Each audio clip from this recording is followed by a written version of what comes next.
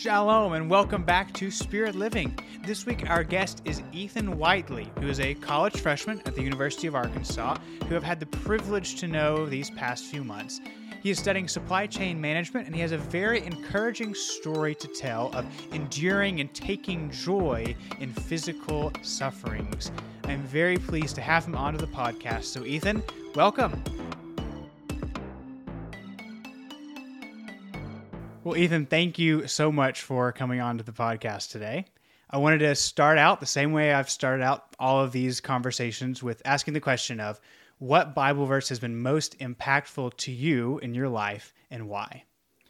Yeah, so thank you for having me. Of course. So I'd say that the most impactful Bible verse for me is probably 2 Corinthians 12, 9 and 10. I'll go ahead and read that. It says, and I'm using the CSB translation, but he said to me, "My grace is sufficient for you, for my power is perfected in weakness. Therefore, I will most gladly boast all the more about my weaknesses, so that Christ's power may reside in me. So I take pleasure in my weaknesses, insults, hardships, persecutions, and difficulties, for the sake of Christ. For when I am weak, then I am strong." So this verse, the context of this passage is Paul is in prison, and he has some affliction. We're not really sure what it is. He calls it his thorn in the flesh. Mm-hmm. We see that earlier in the passage, and Paul is praying to God, and he has asked God 3 times that the Lord would take this thorn in his flesh, this thing that keeps bothering him, that he would remove this suffering from his life. And God's answer to him is that his grace is sufficient, and that he is not going to take away this pain that Paul is in, and that the weakness that Paul is experiencing is actually going to be used for God's glory, and that God is going to use this moment to strengthen Paul's faith, essentially. The reason that this has been applicable in my life is because, as we'll get to later, I'm sure, I was born with a disability, and weakness has been a part of my life on a daily basis. I relate to Paul talking about his weakness and how he wishes that the Lord would remove it from his life. But ultimately, the Lord is going to use this weakness for his good. So in our culture, weakness is something that is looked down on by the culture. Nobody wants to be weak. Weak people are at the bottom of the totem pole, and everybody we kind of live in a culture that despises weakness and does everything to try to avoid it, especially in men. And so what's ironic about this passage is that Paul is actually boasting in his weaknesses. Yeah. He's actually saying that people that are the weakest, when their faith is in God, are actually the strongest. And people that think that they're the strongest are actually the weakest. And that God's grace is sufficient to make even the weakest people strong. And that God's power is actually, made manifest in our weaknesses. So in my life, I've gone back to this passage, and whenever I feel weak, whenever I feel the embarrassment or the inferiority of my physical weaknesses, I can look back and say, God's grace is sufficient, and his power is made perfect in my weakness. My weakness is actually strength to him, because God's glory is not made known in my strength. God's glory is not made known in human strength. People don't look at people that are really strong and see God's glory. All they see is the glory of the person that's claiming to be strong. Exactly. But whenever we see a person that's weak, God's power is actually manifest through that. And so it's comforting to me to know that there are times that God does not remove the suffering in our lives. There are times when he says no, when we ask him to bring us out of a situation that's really painful. But God's grace is sufficient, and that weakness that we have, it actually serves for His glory. So. Yeah. And I feel like you had mentioned earlier, it's kind of a Darwinian idea of society today where the strongest will survive and you want to be strong. Like that's exalted. Whereas weakness is looked down upon. You don't want to be weak, and especially in front of other people. Like don't show your weaknesses before other people. But that's not what we're told to do. That's not what God says to do. Yeah, I think we have an epidemic of people that are afraid to be vulnerable, and that are afraid of being perceived as weaker than their peers. Because all that we see from media is people that are incredibly, physically fit, or people that that are boasting about their strength, and so weakness is not something that is really tolerated in our culture. And how do you think we can play a part in fixing that? So I think probably the biggest thing that we can do is just remind ourselves that God uses weak people. Another passage that comes to mind whenever I think about this idea is actually in 1 Corinthians 1, where Paul is talking about how, not many of you were wise according to worldly standards, but God chose what was foolish in the world to shame the wise. He chose what was weak in the world to shame the strong, so that no one can boast in the presence of God. God does not despise weakness in the same way that we do as a culture. He actually sees it as an opportunity to make His glory known. So yeah, exactly. He exalts it instead, and says those who humble themselves will be exalted. And just like you had mentioned at the very beginning, His power is made perfect in our weakness. Exactly. So honestly, embrace the weakness. Like, don't try to exalt your own strength, because when you do that, you're trying to glorify yourself, and you're not bringing glory to God. And that's what Paul goes on to say. Therefore, I will most gladly boast in all the more about my weaknesses, so that Christ's power may reside in me. Yeah. It's admitting your failures and admitting your faults, but saying that God's overcome those, that ultimately He's in charge. Ultimately, He's the one to be exalted. Yes. And what you alluded to earlier, we will talk about that later on, but you are a college freshman and you're now in your second semester. So what have you learned about yourself, but also about God? Like, what has God taught you through this experience of now coming into college? Yeah, so the biggest thing that I feel like God has taught me is just how good He is. I have been repeatedly just blessed time and again this semester just with, I've been given a community of friends that I really appreciate and that have been so kind to me.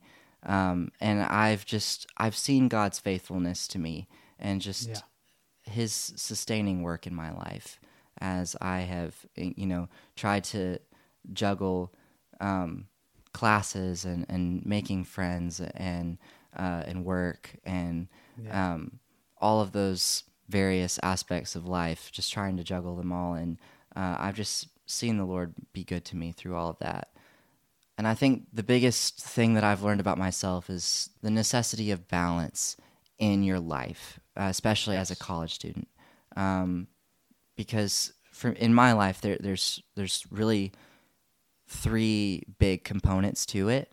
One is my school, my education. The other is my job, and then the other is my relationships. And all three of those things are important. And probably the biggest thing that I've learned is that there is a very delicate balance between all three of those things. And if you want to be successful in college, you have to learn to juggle all three, if that is applicable to you. I know not all people work in college, but whatever the big things in your life are, obviously, if you're in college, then college itself is a big thing. And I think for most people, they would say that relationships are a big part of their life. So I just learned that you have to give an equal amount of time to all three and not prioritize one over the other. Because if you prioritize your school over your friends, then you will be successful in school and you may not be happy in your relationships. Or if you prioritize your relationships over your education, then you're going to be failing in school, or maybe not failing, but you're going to be struggling in school. Yeah. And as a result, that will just make everything worse, because if you give too much attention to any one area, it puts stress on all the other areas. So if I give too much attention to my friends, that puts stress on my school and on my job. And if I put too much stress on school, then that throws the whole thing out of balance, and all of a sudden I feel miserable in my relationships and at my job as well. So it's just making sure that you maintain a balance there. Yeah, and how have you been able to maintain a balance between all three of those, but also while recognizing that God is the priority and then everything else is secondary? The biggest way I've been able to do that is just, well, for starters, making sure that I'm in the Word every single day is incredibly important. And making sure that I have a time to do that. My first semester, I had early classes, and that was a struggle for me, because the morning was when I usually was in the Word. Yeah. And so whenever I had to go to class every morning, I was often neglecting to get my time in the Word done. So this semester, I have taken my classes in the later part of the morning so that I can wake up and be in the Word. I usually go on a walk every morning with my dog, about a mile, just nice. So that I can exercise and listen to the Word and pray and make sure that I'm getting in the essential part of the day before I start. Because if you don't have that foundation, then it's really hard to do the big things in your life. Yeah. I always notice a difference between days when I do start out reading the Word and having a quiet time and days when I don't. Like, I've always noticed kind of a difference. Have you experienced that too? I have. Every time that I am in the Word in the morning, I feel so much better going about the day. And I feel a lot happier. I feel a lot more accomplished and ready to take on the day. And ultimately, it makes the day more successful. Yeah. Yeah. There's a greater joy with it when you start the day in the right way. How have you been involved in ministries throughout your life, and what are you currently with right now?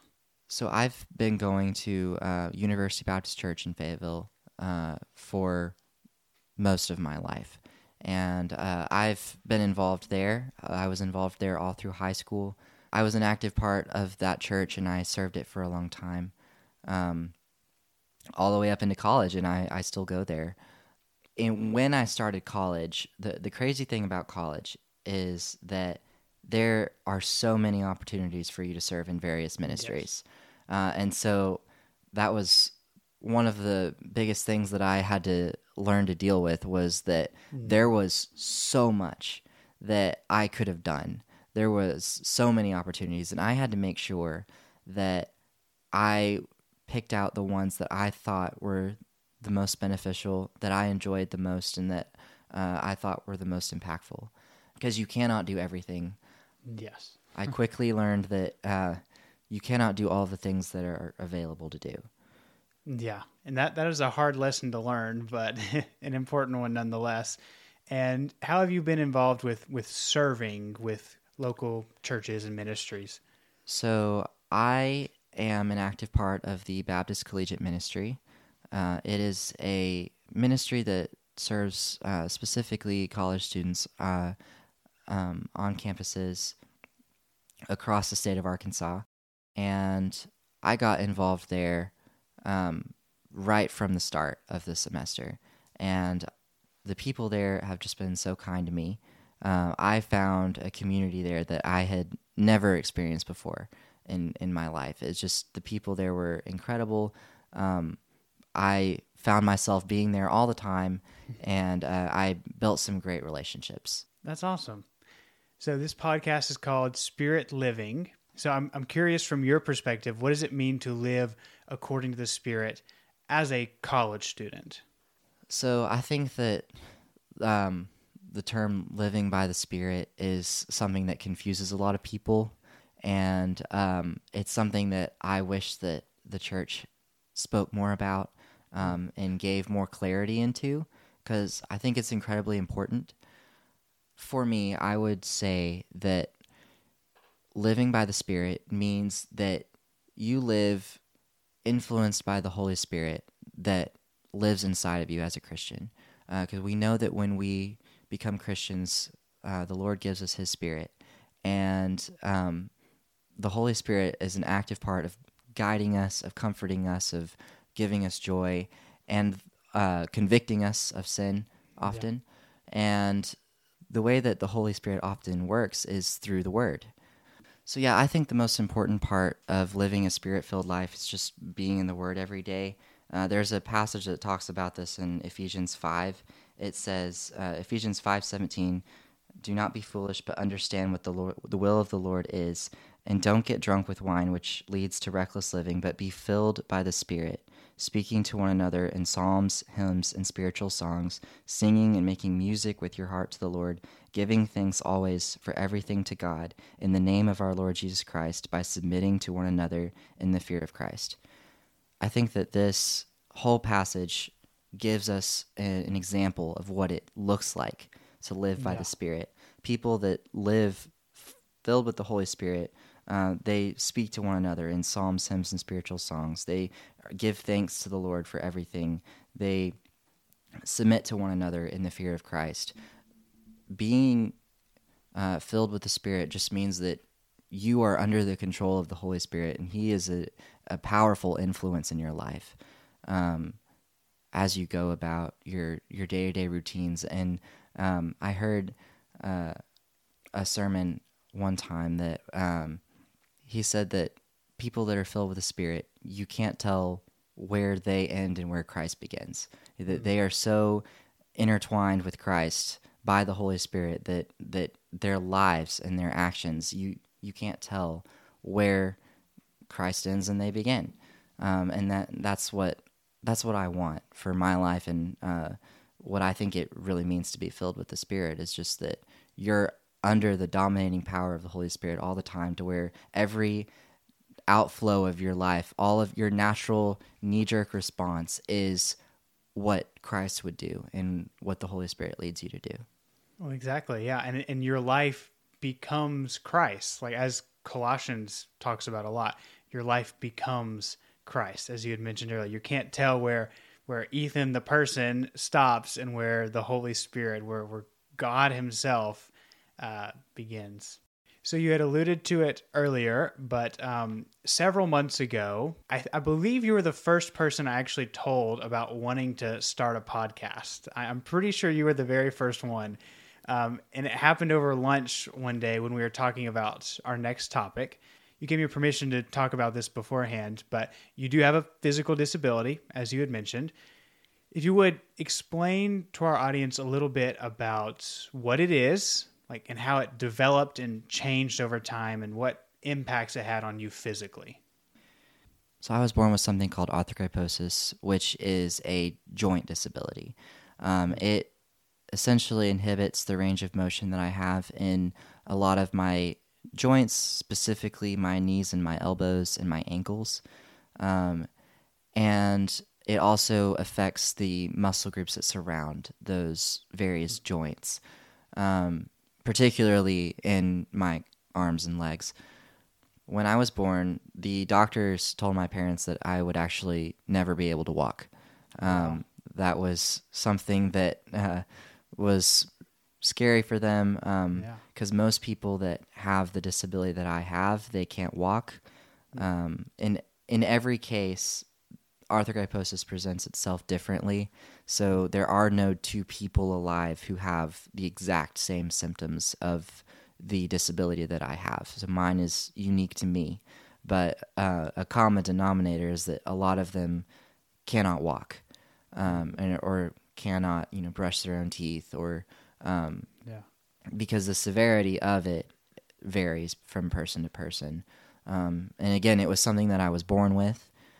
As I grew up, though, I kind of shocked the world whenever I took my first steps, and it really surprised my parents and my physical therapist.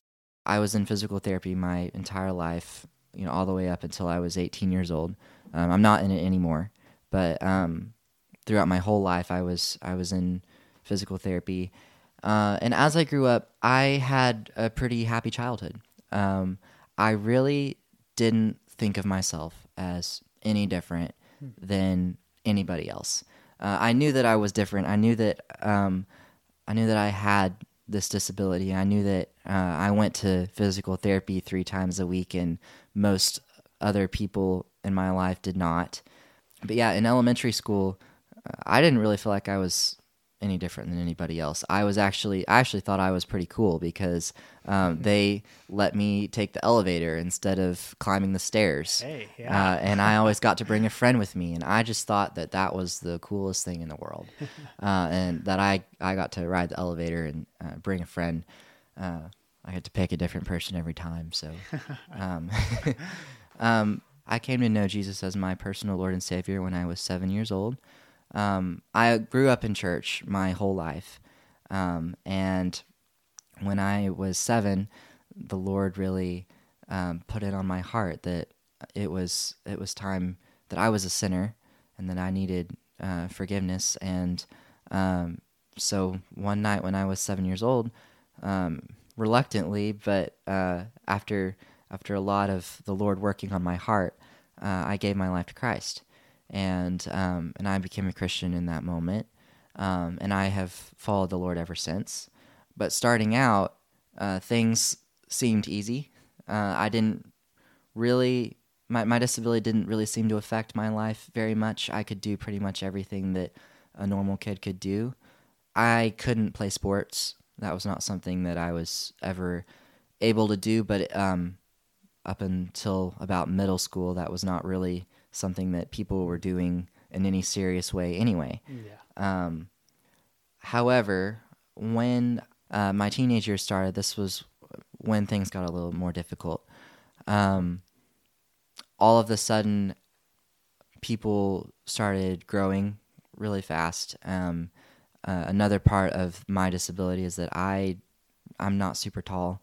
I'm shorter than both of my parents. I'm not crazy short, but I am shorter than pretty much most people that I meet as a result of the disability. And I'm also significantly weaker due to the fact that the disability affects my joints and the muscle groups that surround them. I'm just a lot weaker in a lot of my in a lot of the muscles that are in my arms and legs. So that became more prominent as I went through middle school and high school. I started comparing myself to other people. For the first time, I began to realize that there was something different about me. Something that I had always known was different, but had never really experienced. Yeah. And I began to feel inferior. I began to feel unlovable because of my weaknesses and because of my disability. I began to, the way that I viewed myself changed.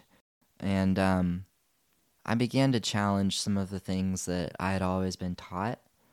Because I felt inferior to other people, I began to doubt that God loved me, and I began to doubt that God was good. At this time I was a Christian. I've been taught that God was good and that God loves us. And for the first time, I started to doubt that. I began to ask questions like, well, if God was good, then why did this happen? Yeah. Or if God loved me, then why did he let this happen to me? That didn't make sense. And the pain that I felt only increased as the years went on, because my peers became stronger and stronger, and I just grew more and more insecure. What I couldn't do became more evident, and I started being really embarrassed just about myself and about my limitations, about the way that I walk, because I do walk with sort of a limp. And no one ever bullied me. I was not bullied because of it, but I bullied myself over it. I was my own bully. And I just remember one night, whenever it fully became clear to me how different I was, I just went before the Lord and said, God, I don't understand why this is happening to me. God, why have you done this? Why have you cursed me? Was what I thought. Why me? Why not someone else? What did I do to deserve this?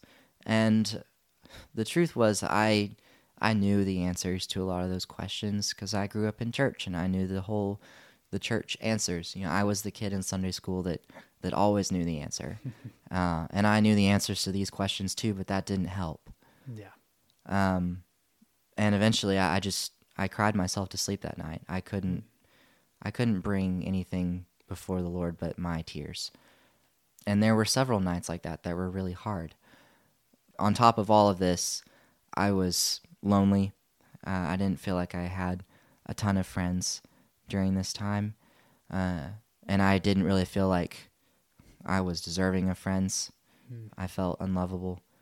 And so this really drove me to the scriptures. And I would say that the fact that I went to the scriptures has been probably the greatest evidence of my salvation. Because I was saved during this time. But the thing that often reveals whether our faith is genuine is where we turn in trials.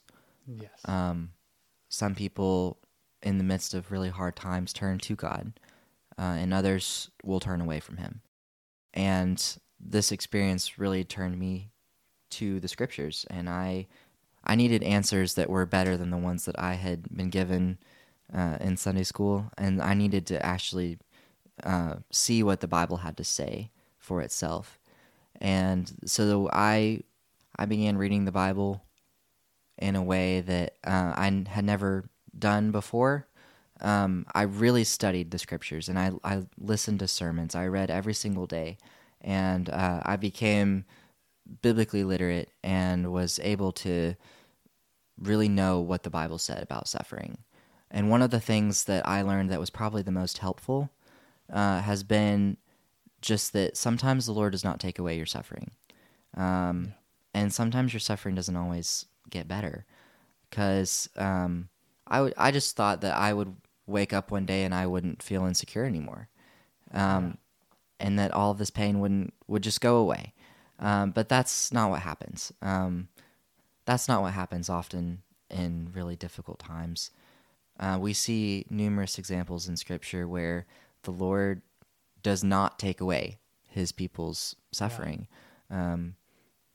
That verse that we like to quote all the time, Jeremiah 29:11, that I have plans to prosper you and to bless you. And I don't remember the entire verse, but that the context of that verse is given in a time in Scripture when Israel is being sent into slavery in Babylon for 70 years. And the people that Jeremiah is saying this to are going to die in slavery. Most of them. Their suffering will never end in this life. And so I guess when people ask me, like, how did you overcome the suffering? Well, I haven't yet. And I won't until I get to heaven. So you can ask me that when I get to heaven, I guess, because I'm still in the midst of it. But I have learned a lot about the Lord through it. And I'd like to think that while often what I've learned isn't immediately apparent in the suffering, the Lord is making me into the person he wants me to be. And gradual, slow changes have made me more and more conformed to his will for my life. So, yeah, that's kind of my story. Yeah.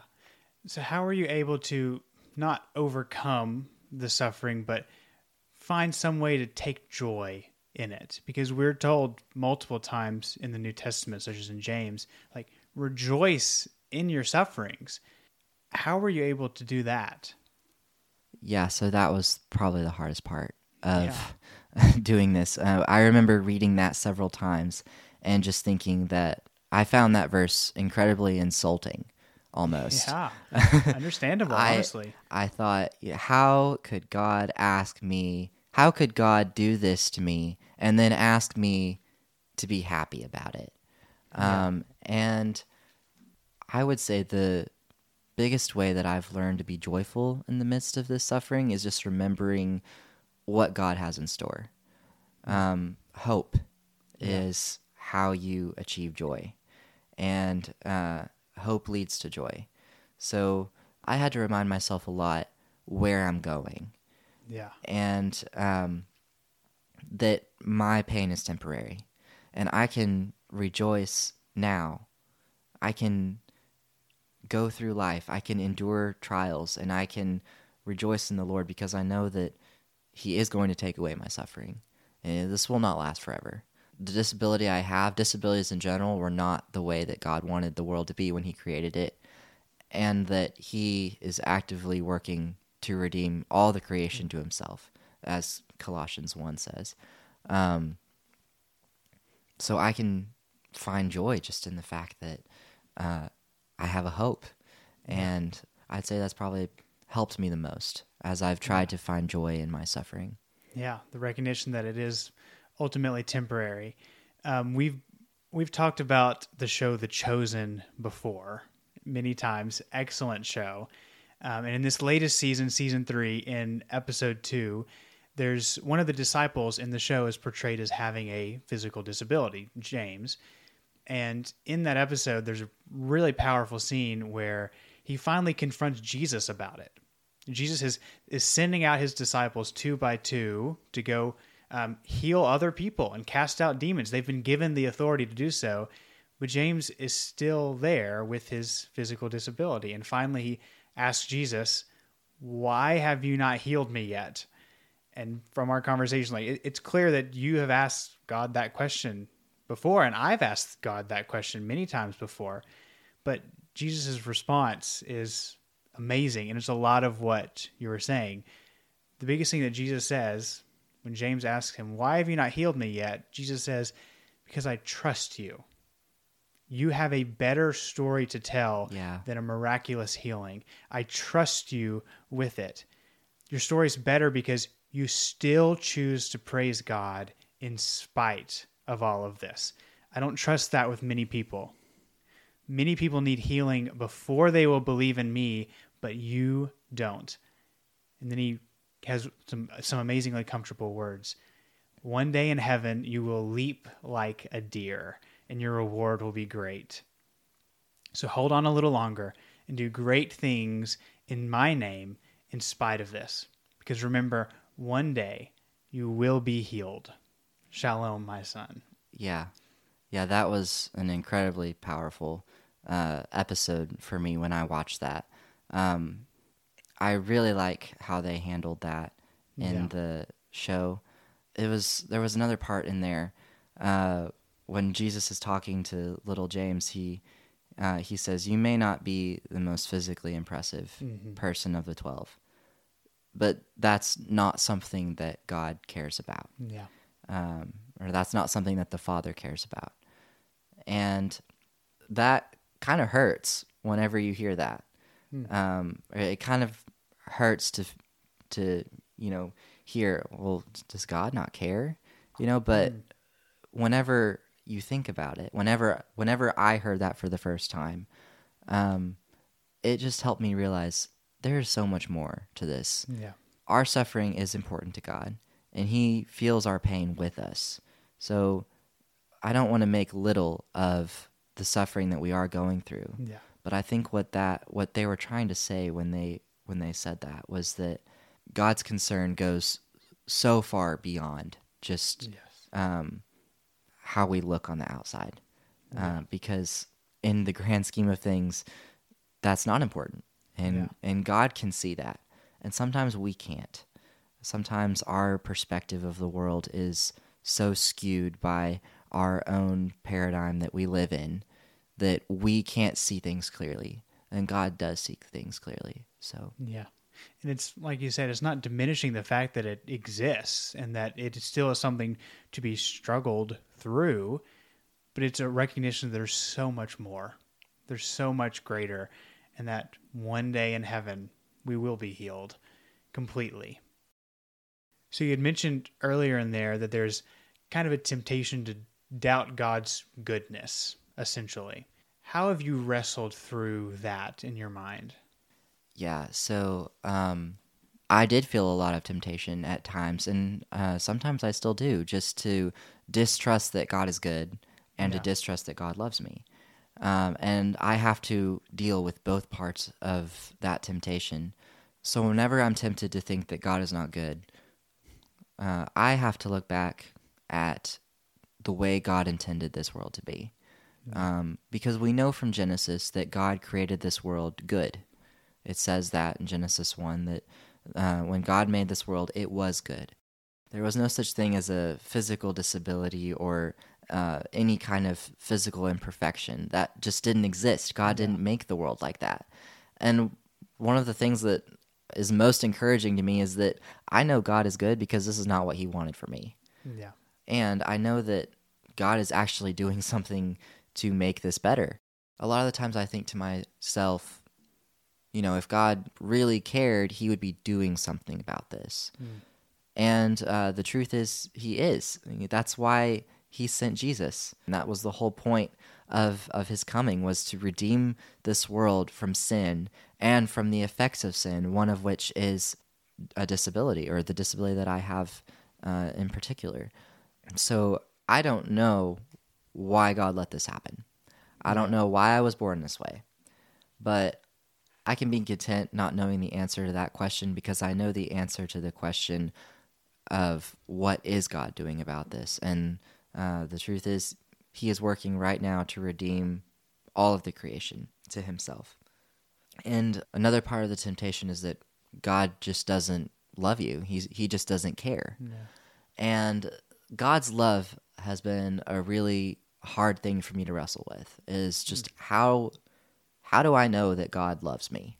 Yeah. And one of the biggest things that I have learned about that, particularly in the past year, is that God's love is not often what we think that it is. We tend to make God's love all about ourselves. Yeah. When we hear the term the love of God, we tend to think that just means God is making much of us. And that's not what we see the love of God being portrayed as in Scripture. God's love is about God. Exactly. And it's meant to lead us to God and to help us to see God's glory. And we see this particularly in John 12 when Jesus raised Lazarus from the dead. In that passage, Jesus intentionally lets Lazarus die in sickness.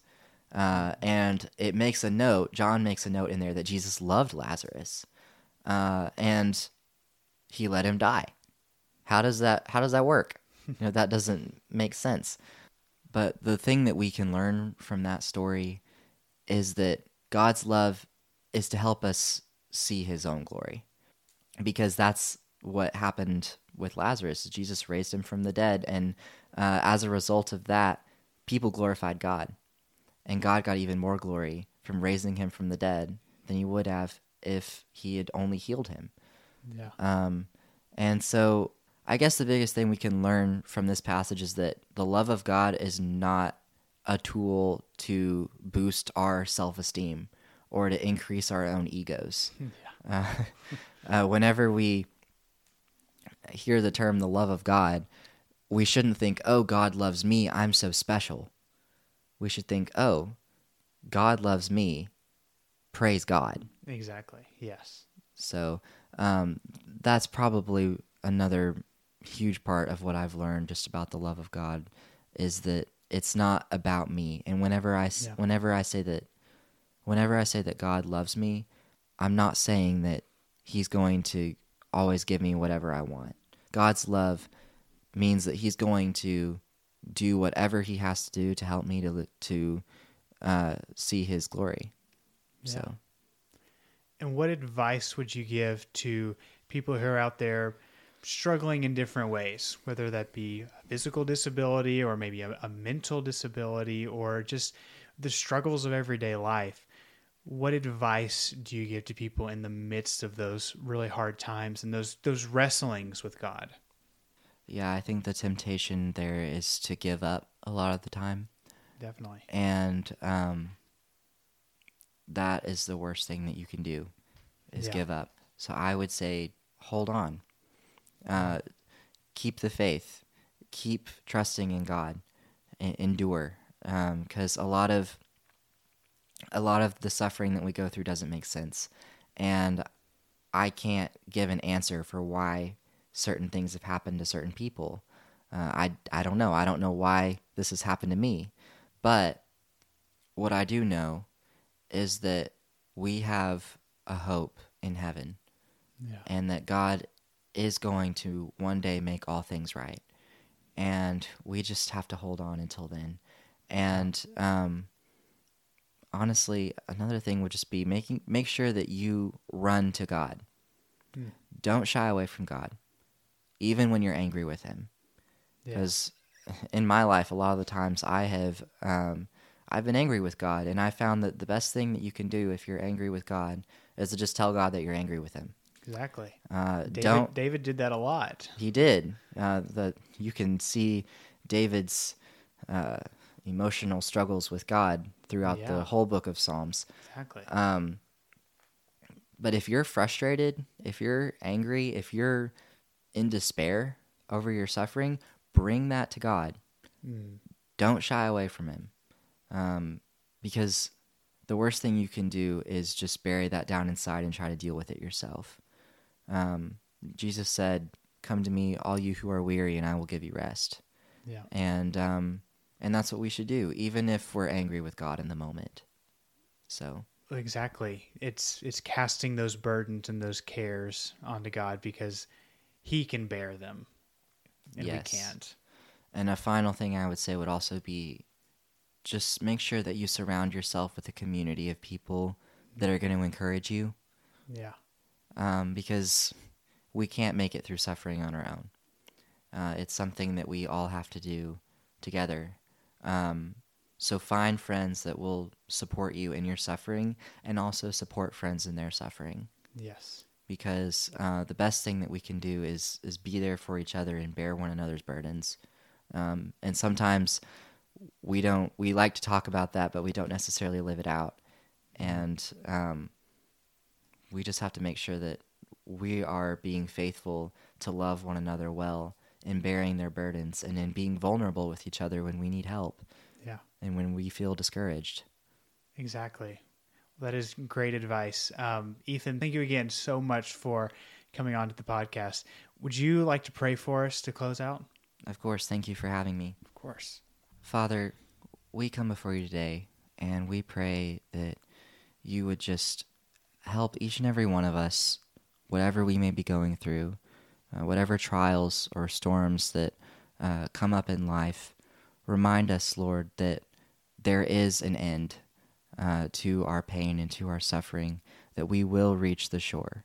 Remind us of the hope of heaven, and remind us of your goodness and your love for us.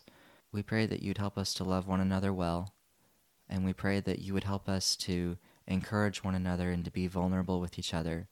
And in everything that we do, that we would bring you our concerns, bring you our worries and our fears and our anxieties and our anger, and just that you would remind us of your faithfulness in the midst of even some of the most difficult trials. And we thank you for who you are, and we pray this in your name. Amen.